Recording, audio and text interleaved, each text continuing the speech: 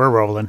Welcome to the House Dudes podcast, where we invite you to follow us on our journey towards financial freedom using the power of real estate. I'm Jack Haas. And I'm Josh Koth. Here at House Dudes, we believe in a couple key principles. Number one, the best way to retain information is by teaching it to others.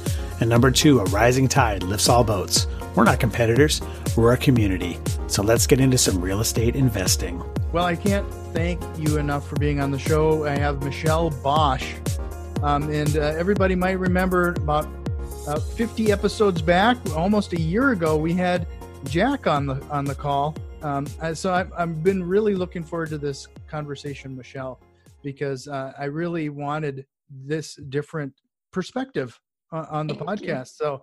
So why don't I just kick things over to you right off the bat, introduce yourself and give us some details here. Yeah, absolutely. So thank you so much for having me. It's an honor being here with you today. And Jack and I, it's a collaboration and a partnership of almost 18 years.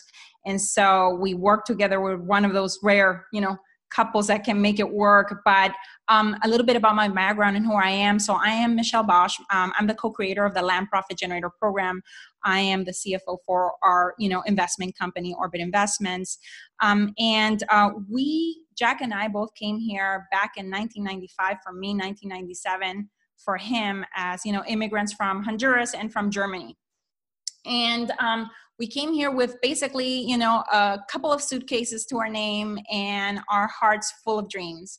And that was it. And we came here to study. We both got our degrees here in the U.S. and we did what everyone, expects you to do, which is to go get jobs. And we were both able to, get really good jobs and really live what was, seemingly the American dream. Mm-hmm. It was a high paying job, but nevertheless, living paycheck to paycheck, working 60 to 80 hour weeks, 100% travel.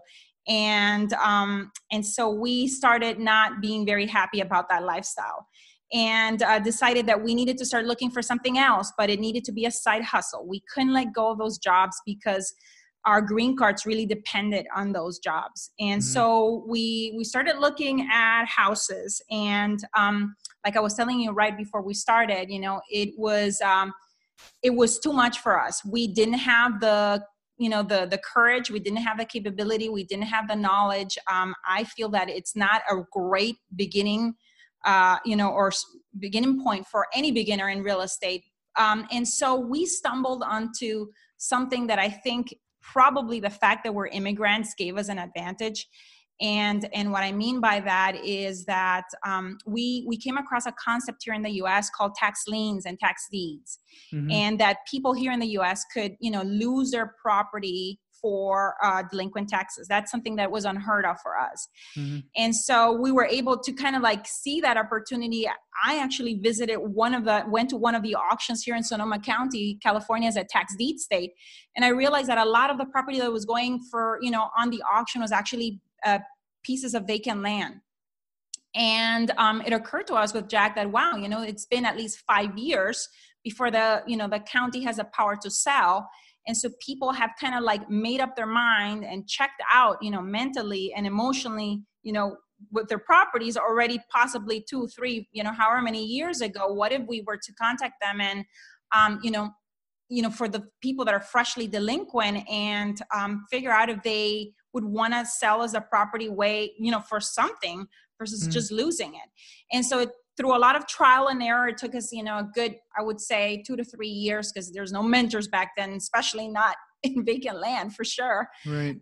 And we perfected, what we call our proven performance letter. We spent a lot of money, testing every sentence, word, headline, everything.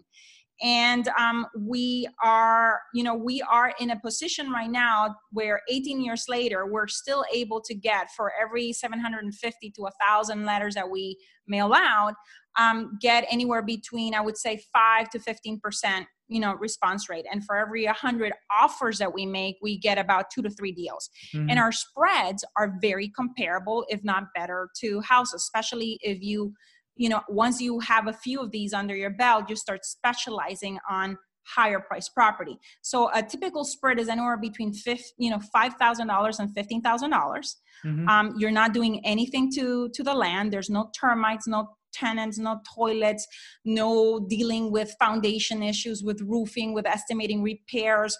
I mean, not even negotiation skills are required, because you're not meeting your seller of the house at the house, and walking through it with them, and trying to basically make him an offer and negotiate something with him there on the spot. Which for us, to be frank, because English back then and continues to be our second language, it was terrifying. I'm like, oh my God, I could never do that. With time, of course, that has improved. But when we started, we couldn't think of it. And so we started then focusing on three types of properties that are either, infill lots that are either in the path of growth, or that are recreational properties, so that we could sell those quickly. And the time came, a few years later, when we finally had our green cards, we had permanent residency, and we were able to quit our jobs because our side hustle was already humming. I remember first year we did about 60 deals, then about 100, the next year about 150. And when we did 150, actually, that was a year where both Jack and I were working on it full time. And we're like, oh my gosh, we're not able to really scale this. And we are now just working just as hard as we were working on the other job. We either need to bring it down so that we can have more freedom, of time. Because at the end of the day, we all start our businesses or a side hustle because we're looking for four freedoms. We're looking for freedom of time, freedom of money, freedom of relationships, and for me, incredibly important, freedom of purpose.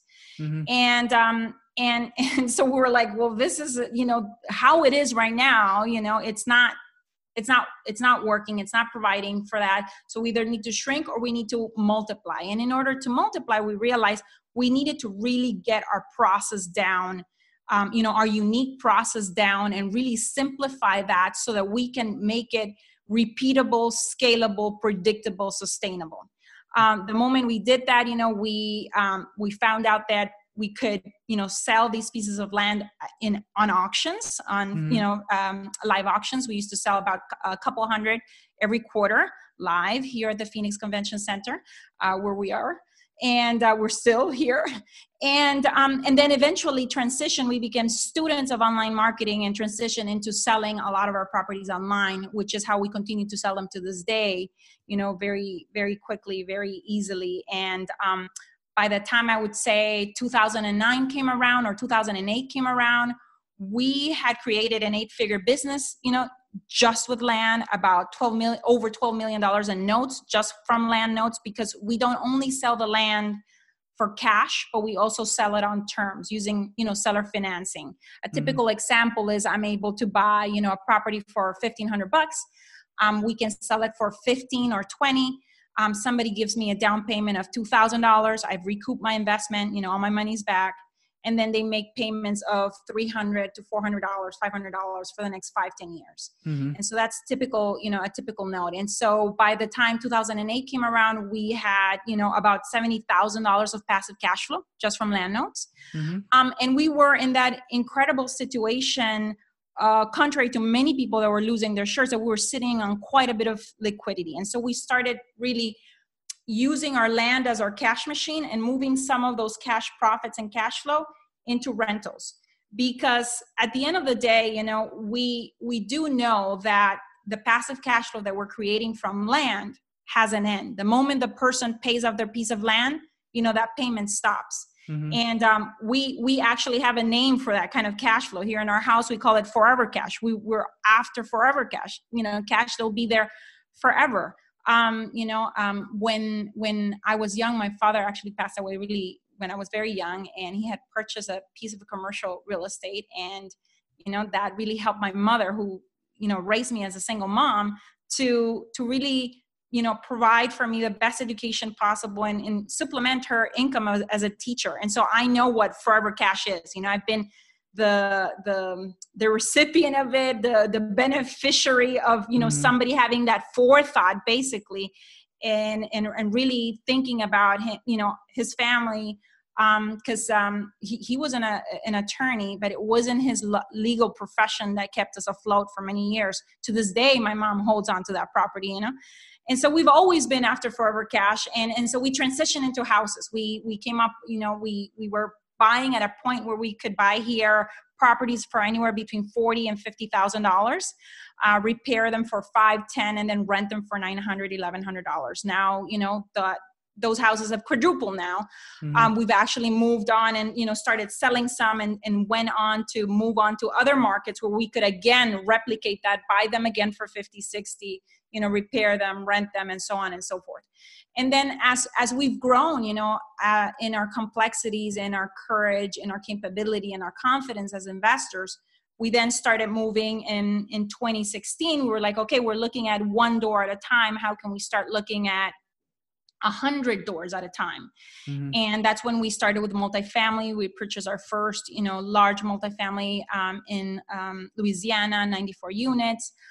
Then another 96 units in North Carolina, 147 units in Oklahoma City, and we're looking at another 150, you know, 8 units also in Oklahoma City right now. So it's been going through a cycle of what we call the 4 C's of basically committing to something, putting mm-hmm. blinders on that one thing, you know, and doing nothing else because there's so many shiny pennies.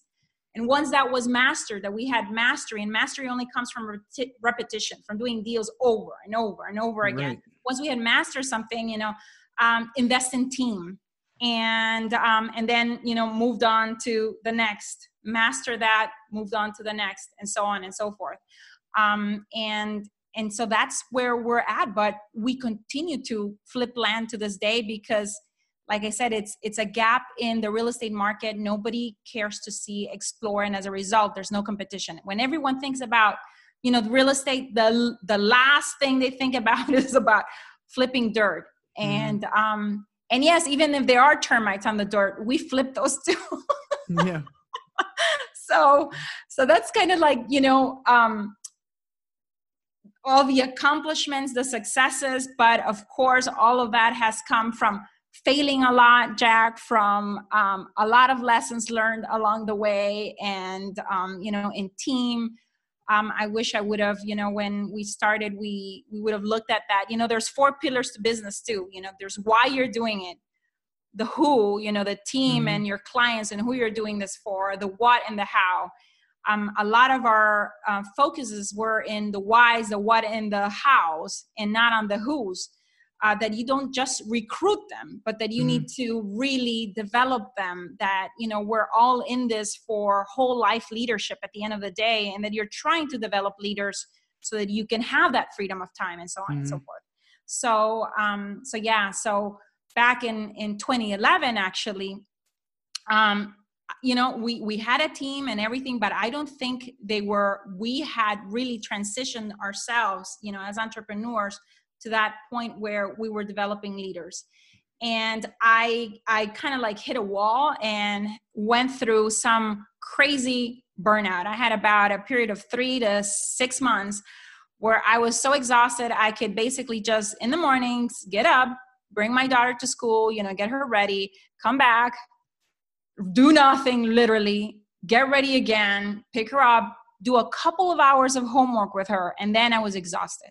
Mm-hmm. And thank goodness for passive cash flow, you know, because there's certain critical, you know, responsibilities that I have always kind of like shouldered, you know, and there's other responsibilities that Jack has shouldered since we worked together, you know, and boy, you know, did he step up in that partnership, you know, during that time period to help me really reevaluate, you know, my life and also how we were going to continue doing business, you know, going forward. And I think that those 6 months and that reevaluation, you know, of how can I develop leaders within our company? How can, it's not just systems and processes, but, you know, but people that really align with you in core values, that see where you're going, that, you know, that have the same vision, mission, that really align with you 100%, that really makes the difference and really makes things easier. People think, well, you know, scale is going to be harder. And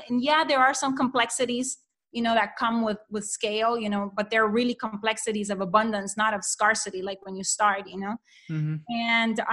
and yeah, so focusing on team, I wish I would have done that a little bit sooner. And that was what really made us turn the corner and even start looking at large multifamily, really, Mm-hmm. in 2016.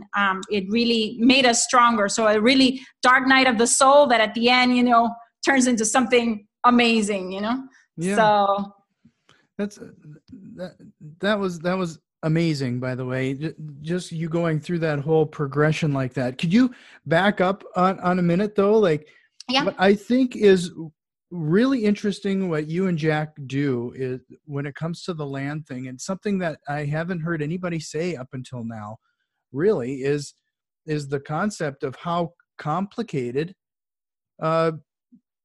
there's sure a lot of gurus out there, and the status quo is to focus on the single families, whether it's especially when you get into real estate investing for the first time. A lot of people try to jump into wholesaling properties, or they want to jump right into multifamily properties.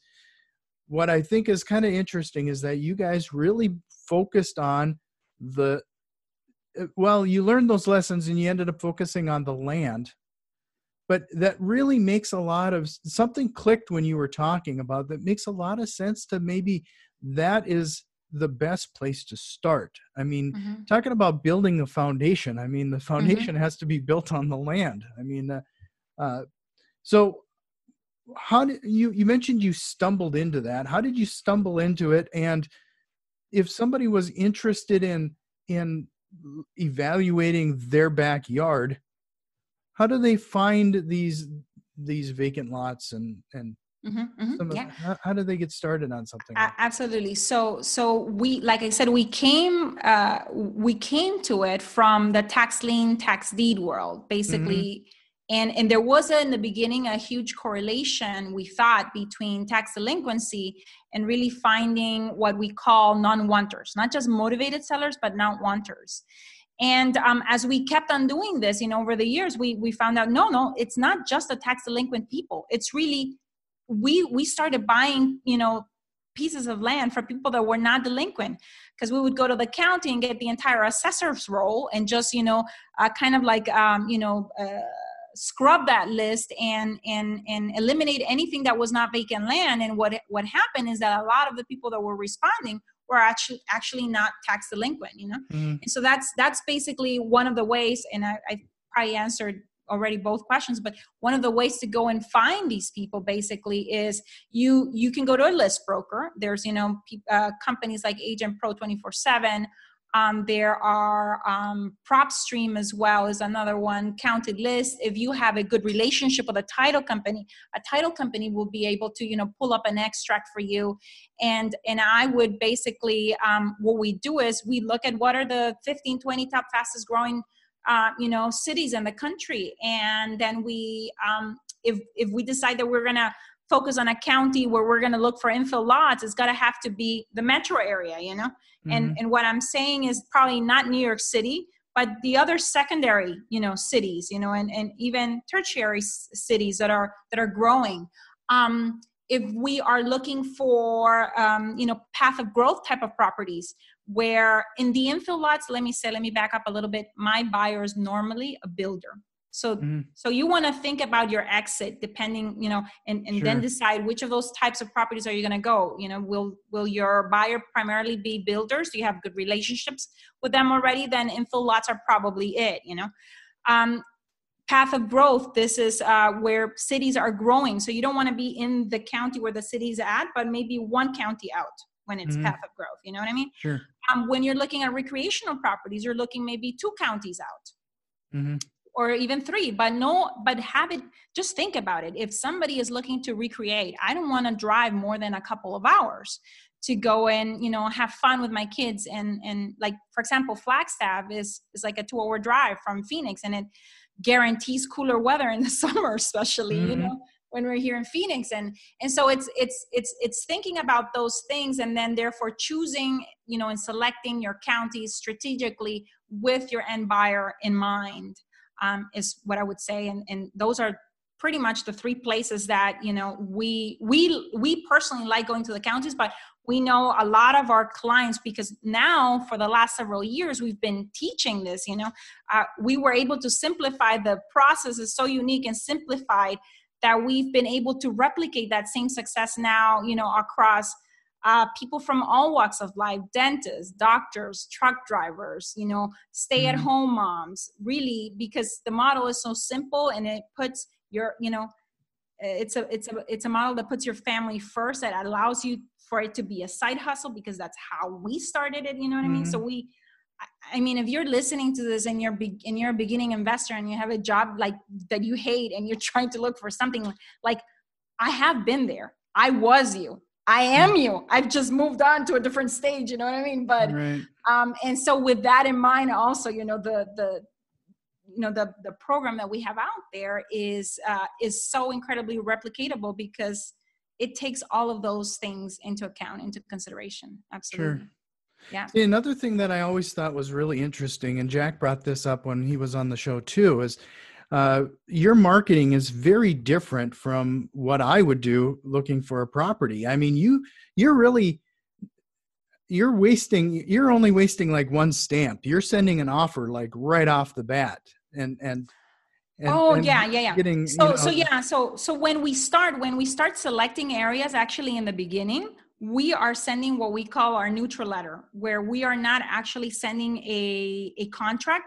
We're saying, hey, I know you own property in such and such county. We would love to buy it, you know, give us a call. And so it's a very non-aggressive type of letter. Yeah. Right. And once we have identified that there's a specific pocket in a county or a specific state or a specific county where we want to go deep, and where we've already gone through the full circle of saying, of selling the property, and that we know we can sell it quickly and for good, you know, for a good spread, on those counties, we go deep, and then we can blanket, you know, the specific pocket that we know, you know, that we can sell for 20 grand. You know, we offered the first time 1,500 and we know we can sell it for 20. Let's blanket it with, you know, with offers directly, with second offers is what we call it. And a contract directly, you know, where we offer maybe 2-3 grand because we know we're going to be able to sell them quickly and for much, much more than what we're paying. So, but at the beginning, we don't advise that, because it's got to be an area that you already understand that you can sell really well, and that is homogeneous. Like a subdivision in particular, you know, once you start mailing out letters, you're going to notice there's certain pockets, certain subdivisions where, you know, every lot is 5 acres or 2.5 acres. They're all worth the same thing. So you don't have to be doing research on each one to evaluate value. You know that across the board, it's going to be the same value. So on those, you can make a blanket blind offer, but don't do that at the beginning, because otherwise, you know, you're going to miss out. Once you know an area, that's where you go and blanket with a blind offer. No, that's good advice. Yeah. So, you know, when I'm acquiring a house, you know, it's easy for me to do comparables to other houses that have sold in that neighborhood or what have you. How do you find or assess the value of the land? Like, is there a way to quickly do that? So yeah, this is always, you know, part, I would say part art, part science, in that by now, you know, over the years, now for the last 5 years, we even developed our own proprietary software, you know, where we basically take a property from the point where it's a prospect, you know, a mailing campaign, all the way, you know, until it's turned into a sale. We even have built in a module there for, you know, for loan servicing, if you're servicing your own notes, if you're selling, you know, using seller financing. But what I wanted to say is that software has now inbuilt in it a one-click comparables, where we can see on Zillow, you know, Trulia and LandWatch, LandFlip, comparable properties, you know. So that's part science. Then you're gonna come across, you know, odd-shaped lots, odd shape, or you know, where you have say 20 acres, and a lot of what is selling in the area is 1 acre. So you're going to have to extrapolate and say, okay, if 1 acres are selling for this, you know, 20 acres, you know, the value is in this. Right. Or you're going to have infill lot situations where maybe there's not another infill lot that has sold recently that could be a great comparable, like you do with houses. But then you look at, okay, what is the typical value of the property, of the house that is there? What is the per square footage? And based on that, and if you know that your builder needs to have, the value of the land be 10, 20%, whatever it is, you can kind of like back into the value of the piece of land. You know what I mean? So there's ways, but for the most part, for the most part, we're able to do it, within, I would say, 3 to 5 minutes. I can really pinpoint exactly, value now on a piece of property. And now, with the software, for people where there are easily similar properties out there, it's like a one click and you have all 3 or 4 comparables there. And we have an offer calculator built in, so it gives you, okay, this is the minimum that we would send out an offer for, and this is the maximum. And that will be for, I would say, the 80% of the properties. There's 20% of those that are going to require a little bit more to really pinpoint and nail down value. But for the most part, most of the the bulk of it will be easily accessible to you. Sure. So let's change the subject just a little bit, because you mentioned getting burnt out, and I think this is one of the scourges when it comes to, along with analysis paralysis. That's a hard thing for people to break through, but I think there is a lot of people that burn out and they don't actually realize it, or they don't face it, and they just try to barrel their way through it. So when you were experiencing burnout, what caused you to take the necessary action to get out of that?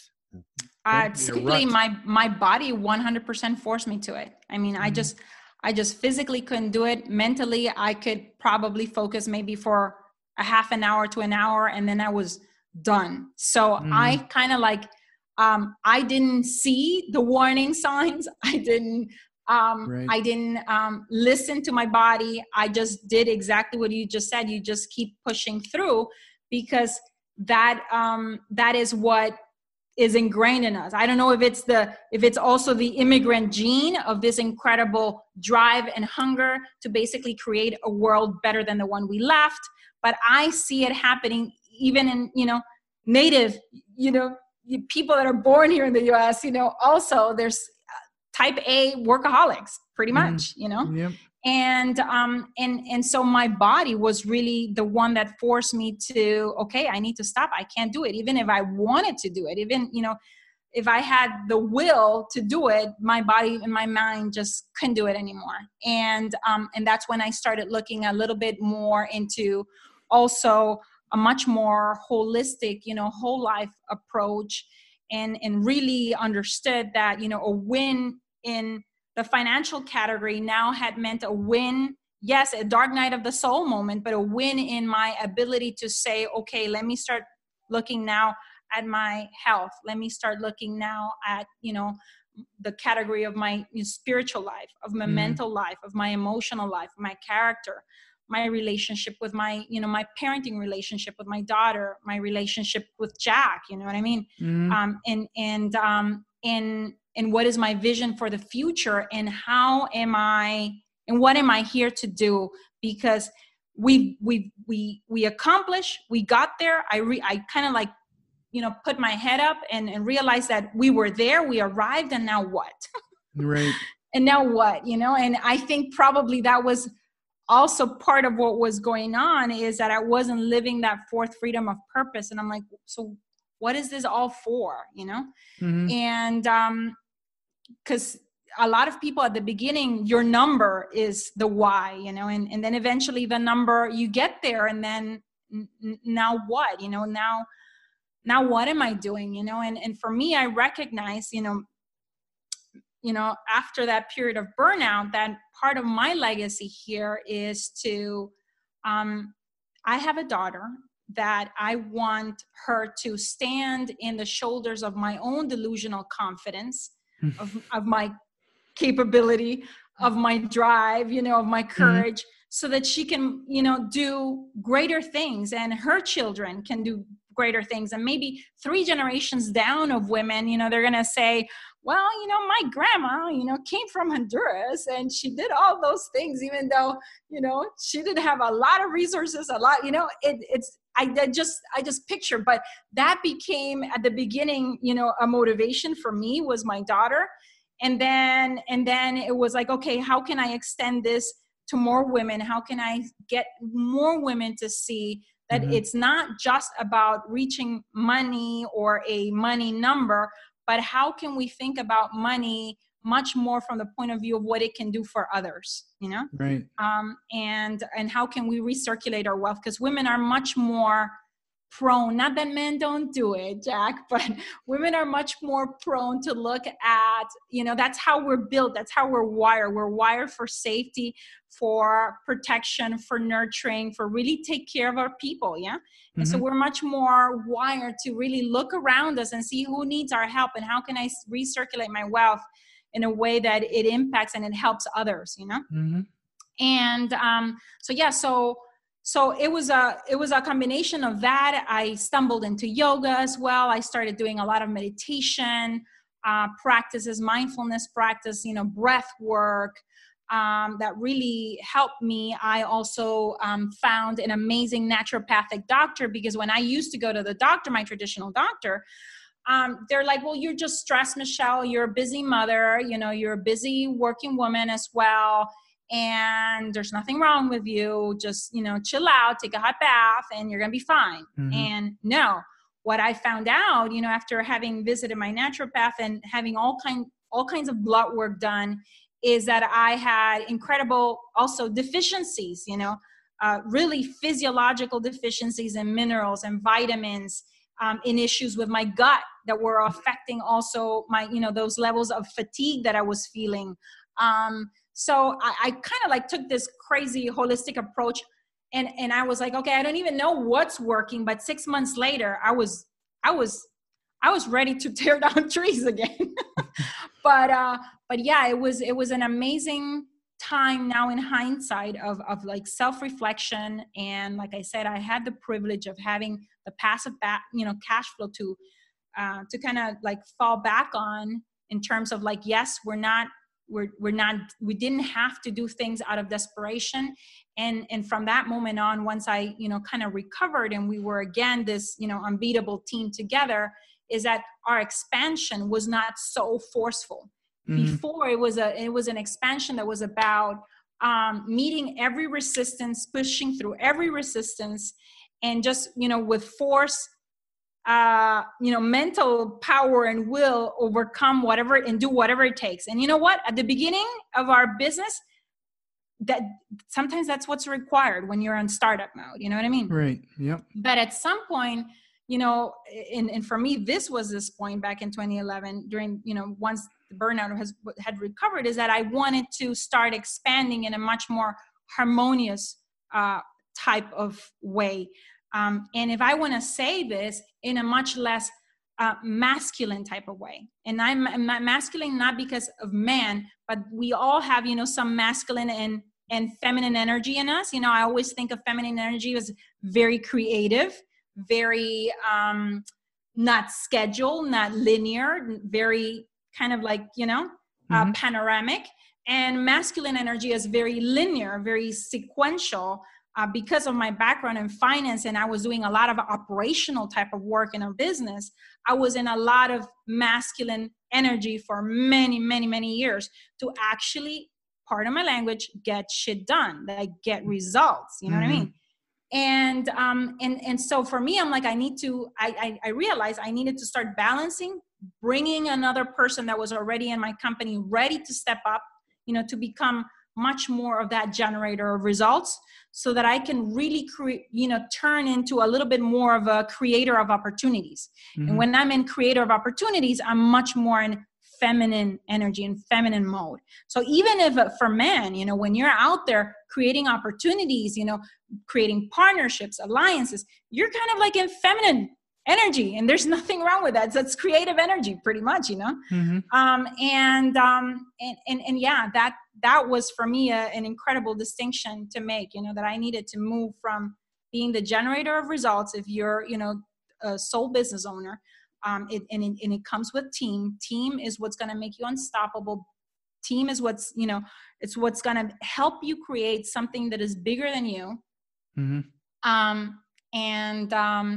And really have fun doing it, because like I said, when I say a harmonious expansion, I'm like, I want to have fun doing it.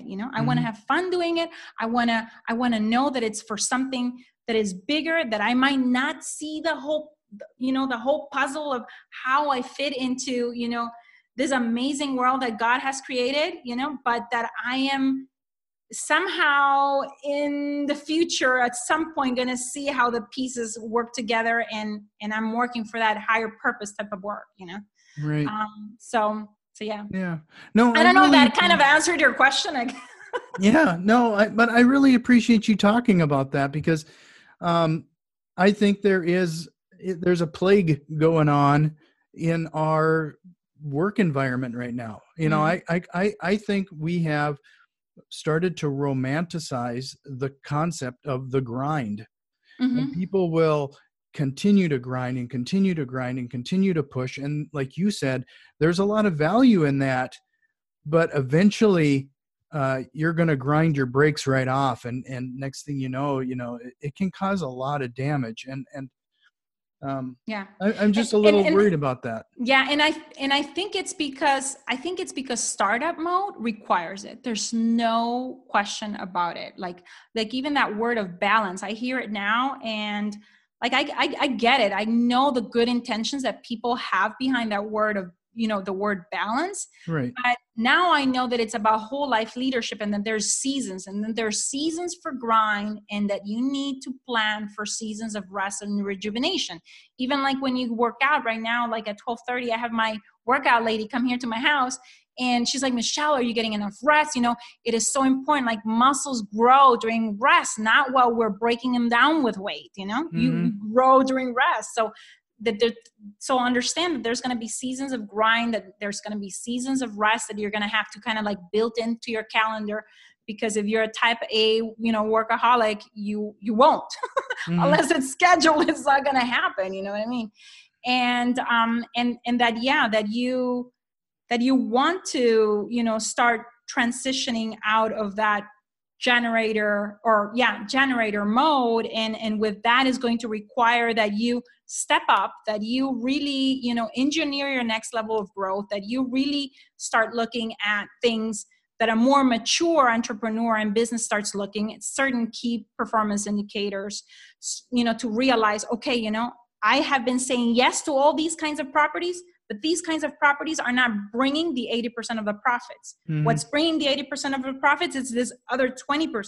Right. This is where, but if you don't even recognize, that you need to kind of like step up, in your entrepreneurship, let's call it, belt system, like to bring martial arts into the picture, like you're going from a white belt to yellow belt or whatever the colors are to black belt, that to get to black belt, that you're going to start having to look at key metrics, so that you really focus your resources on the right things, and you're not so diluted in stuff that brings revenue. But at the end of the day, how much are you walking away with from all those things that are creating revenue? You know what I mean? Right. So identifying the types of properties for us that brought us more profit was crucial, and really, growing up to looking at a dashboard weekly. There's certain things in the dashboard that I only look at monthly. There's other things that I look quarterly. But all of those things, I think, come hand in hand. There's like some magical, more artistic stuff, like, you know what I mean, by, I don't want to say magic, but my more woo, or perhaps that's the word, of looking of, this leadership, and you stepping up into a bigger leadership position. And there's things that are really concrete that you can, that you have to do in order to step into it, like looking at numbers, like investing in team, training team, there's both of these. Yeah. So yeah. That's a good way of putting it, is taking that break, because sometimes those breakthroughs, like you get so focused on your work and the grind, you kind of put on blinders to other options and other possibilities, and you likely are going to be missing something. To have that break every once in a while, sometimes those aha moments are me driving into town, or just when you've given yourself a little, like you stepped away for a moment. There's a lot of value in that. Oh yeah. Like sometimes, we come to difficult situations. We all have challenging days. And sometimes, it's us talking about it and then us doing something completely different and doing something playful, with my daughter, and in those moments of recreation and playfulness and rejuvenation, guess what? Freaking downloads happen for me from the heavens, and I have like this brilliant idea, or Jack gets that brilliant idea, but it's from not having constantly ruminating over it, but giving your brain some space for magic to happen. Yeah, they're so important. Even during the day, or even during the week. That's another thing. I used to plan which is part of why we had to reschedule a few times here. I used to schedule my week like completely back to back with all kinds of activities that were unrelated during the day. And then eventually I'm like, no, we now follow, even our executive assistant follows it. Like we have play days, we have production days, and we have planning days. Mm-hmm. And so there's days that are, that are production, but even on those production days, I always give myself 30 minutes to 45 minutes in between one time block and another time block to really kind of like recover, to kind of like smell the roses, if it's a beautiful,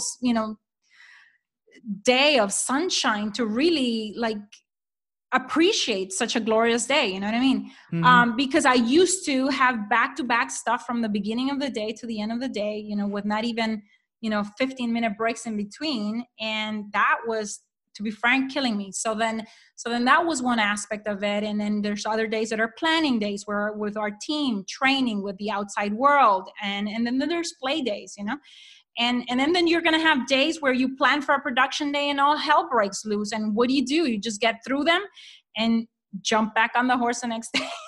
Yep. Pretty much. But such that that has created incredible efficiencies, actually, this play, plan, and production, in that you're not trying to change from this kind of energy, which would be podcasting, to training energy, to coaching energy, to negotiation energy. You know what I mean? There's time blocks or certain days that are only designed for, a certain type of production or planning activity or whatever, so that you have a vanilla day, a chocolate day, to a large extent, let's say 60 to 80%, or a strawberry day, and not have Neapolitan ice cream. I always tell my our team is like, guys, are you having Neapolitan ice cream days? We're not efficient if you do. Please make sure that your schedule looks like, like either for the most part a vanilla day, a chocolate day, or a strawberry day. It's the influence of my 12-year-old sometimes that I bring into my work, and that's why I talk about ice cream. So anyways. That is a great concept. I've never thought about it to doing something like that. In fact, we've been teaching and talking on the podcast a lot is the concept of what you focus on is what is going to grow. But if you don't give it the proper focus, it's like having a magnifying glass and you're going to try to start a fire. Yeah. It takes that focus to get things going. And if you don't have it held there long enough, it's not going to grow. It's not going to catch on fire. It's not going to produce the results that you're looking for. Yeah. Too much attention, too many places. Yeah. And that coming to focus over and over again, it's like an ongoing thing, Mm-hmm. Every quarter I come across, stuff that I'm doing that I'm like, why am I doing this? And I'm like, and so I have like a little stop doing list. I'm like, I need to stop doing this and delegating some of the stuff, or if it's not giving us the ROI that they should be off of our plates. You know what I mean? But it's a constant pruning back. It's a constant effort and discipline to come back to focus. It's not just something that you're going to do once. It's going to be there all the time, because we as entrepreneurs, we're curious people.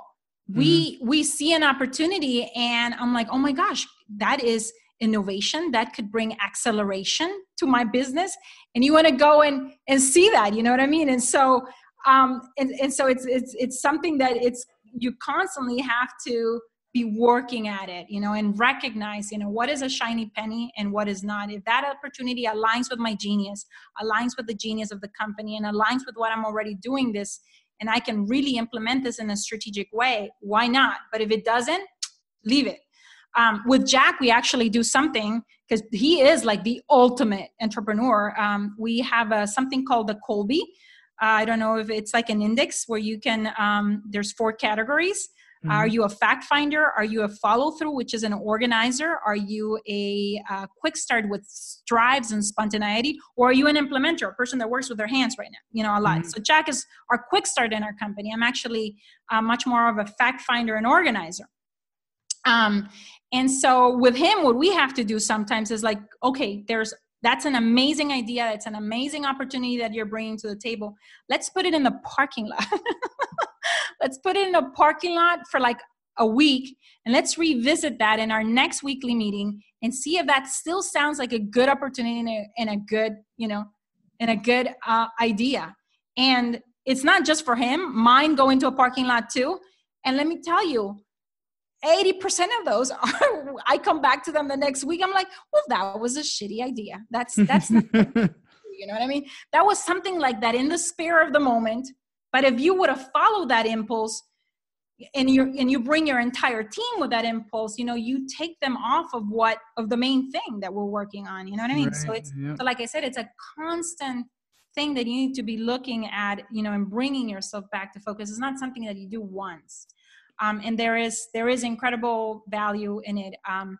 Otherwise, you end up going in, what I call them carousel rides, mm-hmm. where you get on that carousel ride because in that moment it seemed like a good opportunity. You go for a great ride and explore it.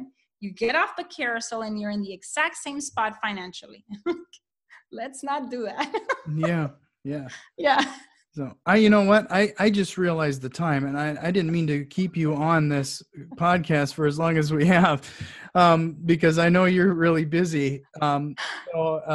We probably should wrap up, but yeah. I really appreciated your time, Michelle. This was such, I could listen to you for another hour. So, you and Jack both, this is your wheelhouse. It's obvious of that. Like, so if people wanted to get a hold of you or get in touch with you, there's so much more for you two to share with people. How do they do that? Yes. So we have you can go to landprofitfund.com. And we have also a Facebook group, a free Facebook group you can join, kind of like enter our ecosystem.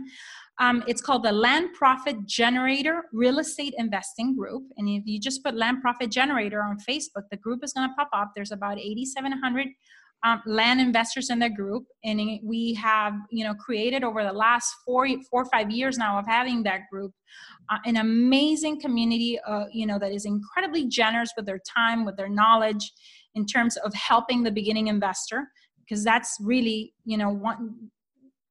now that we're sharing our methodology with the world.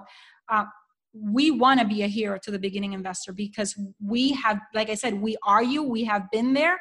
And it's just that we've moved on a little bit into the next phase, but we understand and we remember how it was to be mm-hmm. and everyone there, like I said, it's incredibly giving, aligns with our value of, of giving back, of really helping. If they're 2 steps ahead of you, of really helping, answering questions. You post a question, you're going to have 15, 20 answers, from people. In the beginning, it was us, Jack, myself, our coaching team, really pouring our heart in there, and we continue to pour our heart in there. But now sometimes I go in there and I go through the feed, and every question has been answered amazingly. And I'm like, only if I see, okay, I can add a little bit of something, then I will add. But for the most part, in my opinion, we're very proud of that group. It is the number 1 incubator of land flipping businesses on the planet. I highly suggest you just, join us, come and check us out.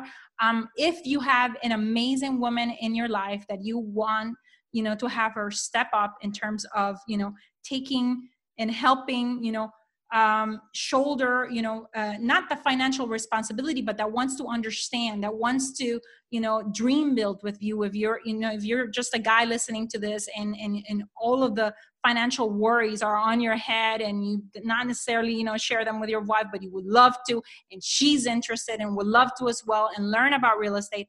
I have a podcast as well called Inflow. And it's for not just inflows of cash, but what we're talking here is also about inflows of ease and inflows of grace in our lives. Mm-hmm. So we have also another podcast for our cash podcast that we host with Jack together. So there's many, many places that you can come. But I think if you go to landprofitfund.com, that is that's basically a masterclass where you can learn about our land investing strategy. Well, yeah. I can't thank you enough again, Michelle. This was awesome, and I really appreciate your time. Thank you so much, Jack. It was a pleasure. It was my pleasure. Thank you so much. Thank you. We've put a lot of effort into providing useful content, and if you found value in the show and have any interest in supporting us with a small donation, head over to patreon.com/housedudes. And if you have any thoughts or questions, shoot us an email at info@housedudes.com. You can also find us on Facebook, Instagram, and Twitter @housedudes. And if you like what you're hearing, head over to iTunes, subscribe, rate, and review the podcast. It really helps other investors out there find the show. And remember, massive positive impact requires massive positive action. We'll see you next time. This episode was brought to you by housedudes.com.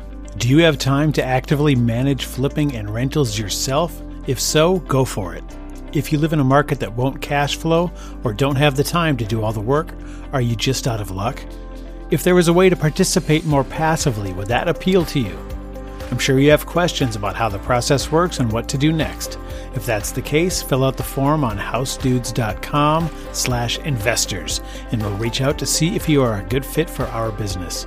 This is first come, first serve, and we will have to stop taking applications when our goals are met. See you at housedudes.com/investors.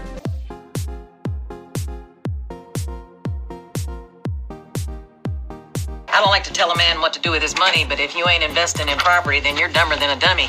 I'm not dumb. I'm smart. Well, buy property. That's my advice.